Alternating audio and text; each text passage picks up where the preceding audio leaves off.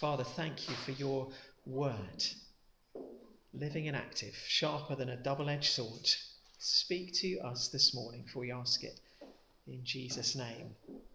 Amen. I don't know if you've ever played that game, Guess Who? It was one of our children's favourites. You have like 20 little tiles in front of you with lots of different faces on, and they're all slightly different. Some are wearing glasses, and some have got beards and moustaches and big eyes and little eyes and long hair and short hair.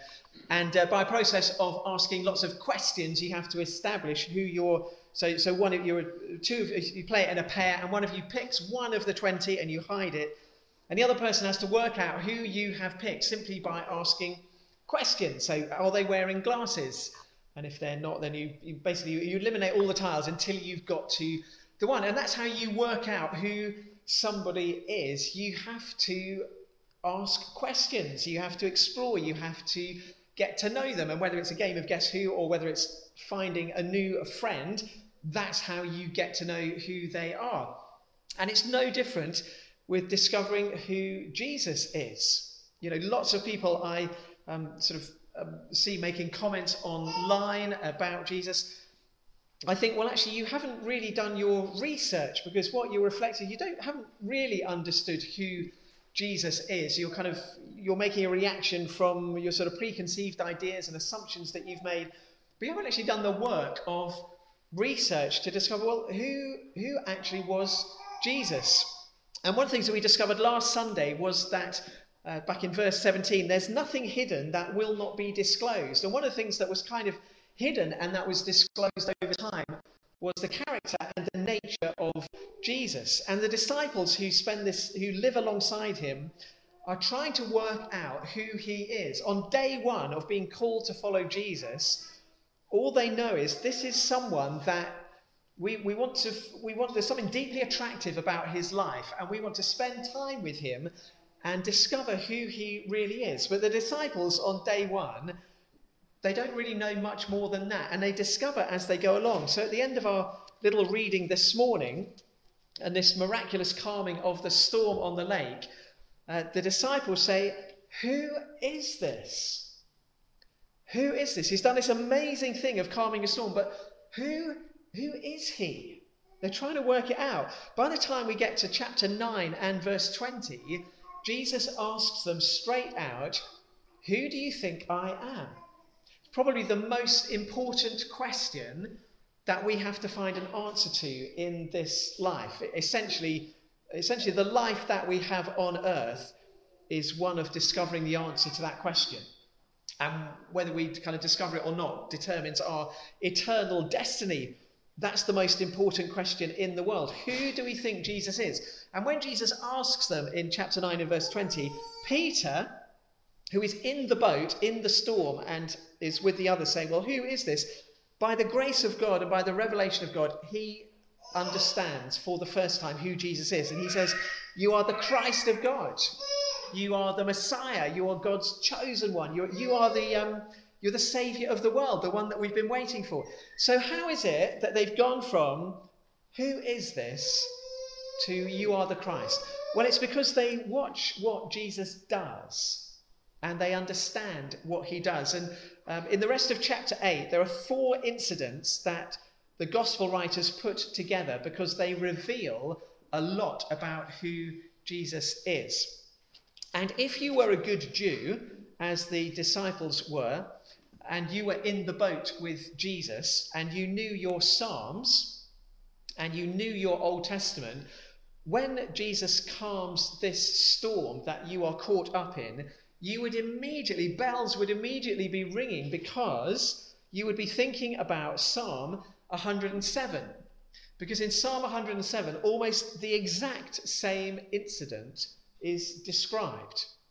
But it's written hundreds of years before. Let me just read from Psalm 107, verses 23 to 30. This is what the psalmist writes.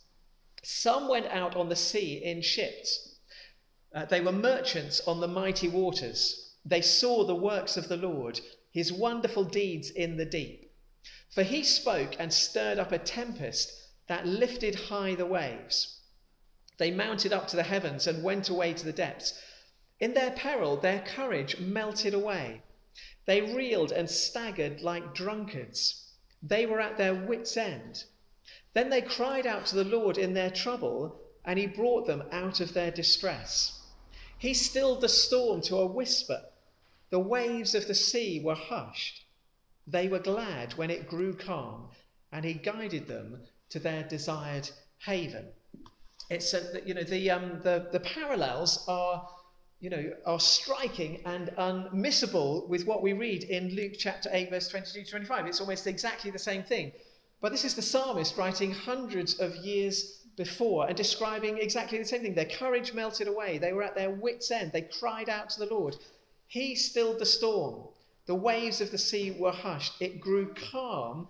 He guided them to their desired haven. So if you are one of the disciples in the boat with Jesus and you know your Psalms and you think, oh, hang on a minute, we've read about this. This was written about hundreds of years before. You are going to think, well, in the Psalm, who is it who calms the storm in the Psalm? Well, in the Psalm, it is the Lord God. It is Yahweh. It is Yahweh who calms the storm. So what conclusion are you going to come to as a disciple in the boat with Jesus when Jesus does the exact same thing? The conclusion you're going to draw is, hang on a minute, Jesus does what Yahweh does. Therefore, Jesus might be Yahweh. No wonder they are in fear and amazement when the penny starts to drop, because they know who Yahweh is. They know that he is the holy, almighty God of the universe. They know that he is this amazing God of the Old Testament, majestic beyond their imagination. They know that in the Old Testament, people know that to see God face to face is almost a terrifying prospect. They say, well, to see God face to face, you can't live if you see God face to face, because he is so holy and awesome. And they begin to realize that this Yahweh has been in the boat with them. This Yahweh he is the one that they are living with and spending time with. So it's when we look at what Jesus does, when we look at what he says, we begin to understand, well, who he is. And because most of us are not good Jews and most of us don't know our Psalms as well as we might, we miss that connection. But it's as clear as day, and for the disciples, they wouldn't have missed it. They would have known this psalm and they would have come to that conclusion. Which is why when we get to chapter 9 and verse 20, Peter, by the grace and the revelation of God, has worked it out. Yes, Jesus, you are Yahweh. You are God's anointed one. You are the Messiah. So they begin to realize, and through the rest of chapter 8, what we will discover is just more and more that is who Jesus is. He is Yahweh. He has power and authority over every situation that you could imagine. But there's more to it than simply understanding and getting to grips with the character and the nature and the identity of who Jesus is. The part of the point of the episode is discovering that when you're caught up in a storm, and when you're caught up in a situation that is out of your control, you're not helpless and you're not hopeless. All of these incidents that we're going to look at in the rest of chapter 8 involve situations where people find themselves in a time that they can do nothing about.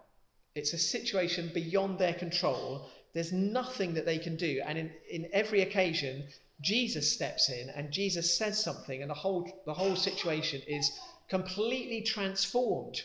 So part of what Jesus is teaching the disciples, and part of the thing that they need to learn, is that they have to start trusting him and start understanding that actually storms of life will come along, but even in the worst storms of life, there is someone that you can appeal to who is bigger than the storm. That's the point. And that's the great grace that we have in the Christian life, is that no matter what storm of life we may be caught up in, there's always someone bigger than the storm who we can know and who draws alongside us and who can speak into that storm and bring us into a place of peace. Right at the start, in verse 22, Jesus says to the disciples, let's go over to the other side of the lake. Let's go over to the other side of the lake. So Jesus has said something. He said, I'm going to the other side of the lake. And if Jesus says he's going to do something, he's going to do it. So even though a storm blows up, the disciples needed to have learned, well, actually, Jesus has said we're going to the other side of the lake. So that's where we're going.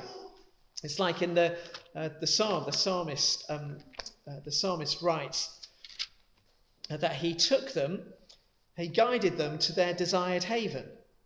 He guided them to their desired heaven. They got where they were supposed to go. Jesus said, we're going to the other side of the lake.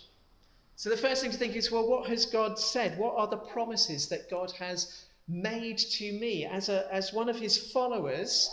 What are the promises that God has made? Well, there are hundreds of promises that God makes to us. The promise that God makes most frequently is, I will be with you. It's the most frequent promise that God makes throughout the Bible. I will be with you. Disciples have him in the boat with them. We may ask ourselves the question, well, hang on a moment. If God is so loving and so powerful, then why do we end up facing storms in our lives in the first place?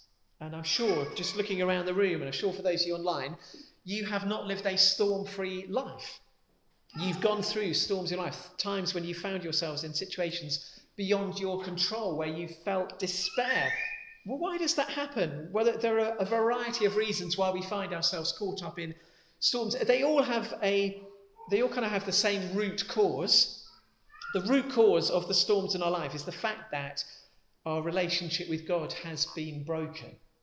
Because if God is loving and has created us for a relationship of love, then there has to be a choice. There has to be free will. You can't have a relationship of love that is compulsory. A relationship of love has to involve the option to say, well, actually, no, I don't want this relationship, and I'll turn from it. And all the storms that we face in life, one way or another, can be taken back to that starting point, that there's a brokenness in the relationship that needs to be fixed. So some of the ways in which storms blow up in our lives, sometimes it's because we're stupid and we're selfish and we just do stupid things. So we have too much to drink and get in our cars and drive into a ditch. Or we lose self-control and take out our anger on another person. Sometimes storms of our own making. All sorts of things that I could read. I'll just a verse from Jeremiah, who spoke so profoundly to the Israelites in the Old Testament when they were on a path to chaos and destruction, and God speaks through the prophets. Prophet Jeremiah, chapter 35 and verse 15, he says, again and again, I sent all my servants, the prophets, to you. They said, each of you must turn from your wicked ways and reform your actions. Do not follow other gods to serve them. Then you shall live in the land I've given you and your fathers. But you have not paid attention or listened to me. So sometimes storms of life are of our own making because we just ignore God and we do selfish, stupid things. Sometimes the storms of life blow up because our world is subject to decay. The brokenness of our relationship with God means that our world doesn't function in the way that it is supposed to. The Apostle Paul wrote a letter to the church in Rome. And in Romans chapter 8, verse 20, he says, the creation was subjected to frustration, not by its own choice, but by the will of the one who subjected it, in hope that the creation itself will be liberated from its bondage to decay and brought into the glorious freedom of the children of God. So Paul says creation is decaying. From the moment Adam and Eve rejected God, from the moment humankind said, actually, we don't want this relationship with God. We want to go our own way. Creation itself was subject to decay. And so we live in a world with natural disasters. We live in a world with illness and sickness and disease. And sometimes the storms of life revolve around sickness, illness, disease, the fact that our world is subject to decay. And sometimes the storms that we're caught up in are because of evil, because of demonic attack. Jesus says in John's Gospel, chapter 10, verse 10, speaking about Satan, the devil, he says, the thief comes only to steal and kill and destroy. I have come that they may have life and have it to the full. But there is a thief who comes only to steal, kill, and destroy. So that's why we face storms in this life. Sometimes we create them ourselves. Sometimes they're because of the fact that creation is subject to decay. And sometimes it's because Satan is coming against us. And so sometimes when we find ourselves caught up in a storm, we have to work out, well, is this because of something I've done? Is it just because of the world I live in? Or is it a demonic attack? And that may help us to respond. But ultimately, the way in which we respond to the storms of life is through faith in Jesus Christ. That's what Jesus says to the disciples. They wake him up. They say, Master, we're going to drown. He rebukes the wind and the raging waters. The storm subsides. And his question to them is where is your faith? Where is your faith? So ultimately, if we want to rise above the storms of life, the things that come against us, we have to make sure, first of all, that we have Jesus alongside us. We have Jesus in the boat. And then we have to make sure that we're trusting in him, that we actually have, to live by faith is simply to believe in the character of Jesus, to believe that he is Yahweh, to believe that he is the Lord God, to believe that he is good, to believe that his promises are true, that no matter what our circumstances, God is still good and he still loves us, and we hold on to that even in the midst of a storm. And it's a choice that we have to make. And faith it's like a muscle.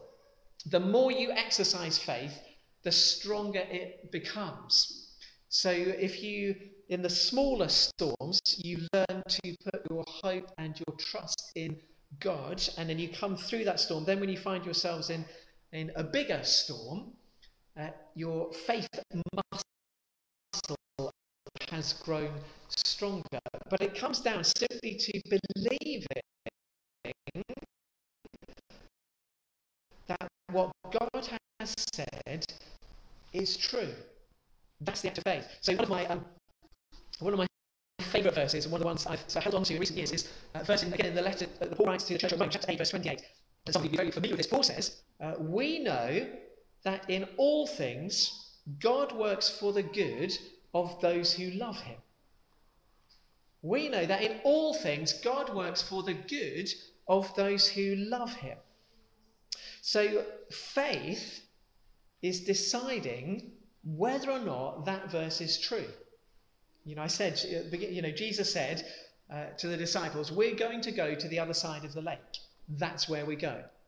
And they should have accepted. Jesus said, we're going to the other side of the lake. So even if a storm blows up, we're going to get to the other side of the lake. That's what God has said. So if God says through his word, in all things, God works for the good of those who love him, my act of faith is deciding whether or not that is true. And whether or not I want to substitute the word all with some. And make it read, we know that in some things, God works for the good of those who love him. So when life is going really, really well and everything is happy and everything's rosy in the garden, God is working for my good. But when I'm in a storm, God is obviously on holiday and doesn't care. That's not what Paul says, but that's sometimes what we think. We get caught up in a storm. We think, but Paul says, in all things, God works for the good of those who love him. Even in the storms, God is working for our good. Now that's an act of faith, because when you're in the storm, you can't see it, and you have to choose to believe that it's true. Paul goes on, the next verse, he says, actually what God's real purpose and intention is that we should be conformed to the likeness of his Son. God's ultimate aim is that we should become Christ-like. It's not, God's aim isn't that we should never have troubles in this life and never be disturbed in this life and never have storms. His aim is that we should become more like Christ. And my experience of the storms of life is that the storms have shaped me. The storms have changed me. When in the storms, when I've chosen to put my trust in Jesus and hang on to him, sometimes by my fingernails, the outcome has been that my character has changed and my trust in God has changed, and I've become a bit more Christ-like, because that's what God is aiming for. But that's what faith looks like in the storm, choosing to believe that in all things God works for the good of those who love him. And so it comes down to our choice. It comes down to doing the research and understanding that, yes, Jesus, he is Yahweh. As Paul writes in another of his letters to the church to the Colossians, he says, Jesus is the image of the invisible God. He's the image of the invisible God. Jesus is Yahweh.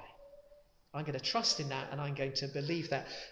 Some of you know, 5 years ago, I was just caught up in just a real storm of life, and some of you will be familiar with the circumstances of that. And it was just a really testing and desperate season of life, where I've said before, there were days where I didn't know whether I was going to get through one day into the next. I was just in such emotional pain and such despair. And one of the things that I did during that season was I literally printed out, I have it here because I still have it in my office. I printed out a selection of Bible verses. And at the top you might be able to see it just says, remember today these things that are true. Remember today these things that are true. And I just printed out a whole load of scriptures and promises that God has made. I won't read them all out, but the first one was the Psalm. I think we read it last Sunday, Psalm 121. I look to the mountains. Does my help come from there? My help comes from the Lord, who made heaven and earth. He will not let you stumble. The one who watches over you will not slumber. Indeed, he who watches over Israel never slumbers or sleeps. And literally every morning, almost sometimes through gritted teeth, I read through these scriptures and chose to believe that they were true. And that's simply what faith is. It's simply to believe that God is who he said he is and that he's faithful. The last verse at the bottom, it just says, so I read through all of those, and it says, and don't forget, and it's a verse from 2 Corinthians chapter 10, verse 5, we demolish arguments and every pretension that sets itself up against the knowledge of God. And we take captive every thought to make it obedient to Christ. So the disciples in the boat are terrified because they think they're going to drown. And actually what they need to do is take captive that fear and that terror, and think, well, actually, we've got Jesus in the boat with us. And this Jesus is the one who is bigger than the storm. And that's what they discover, and that's what they begin to learn. And it's this, the penny starts to drop.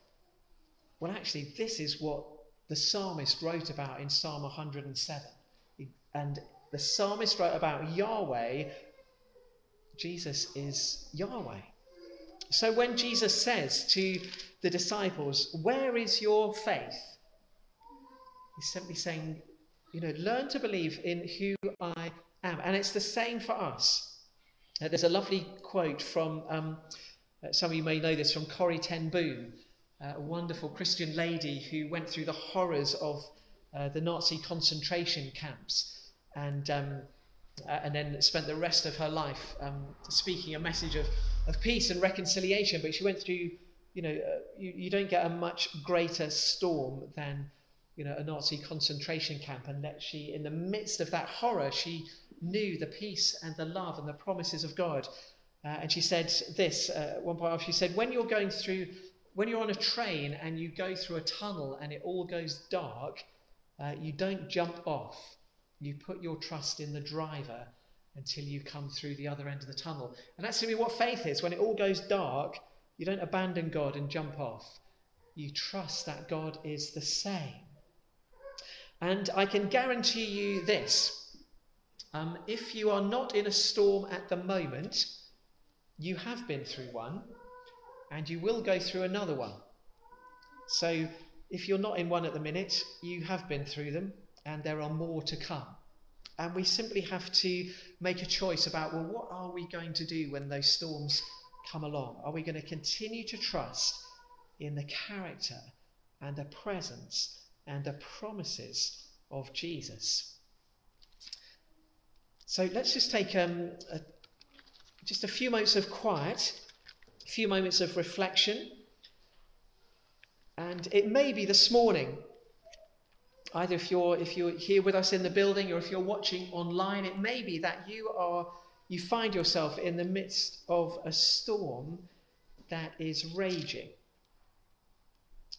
Or it may be where you can see one coming up ahead.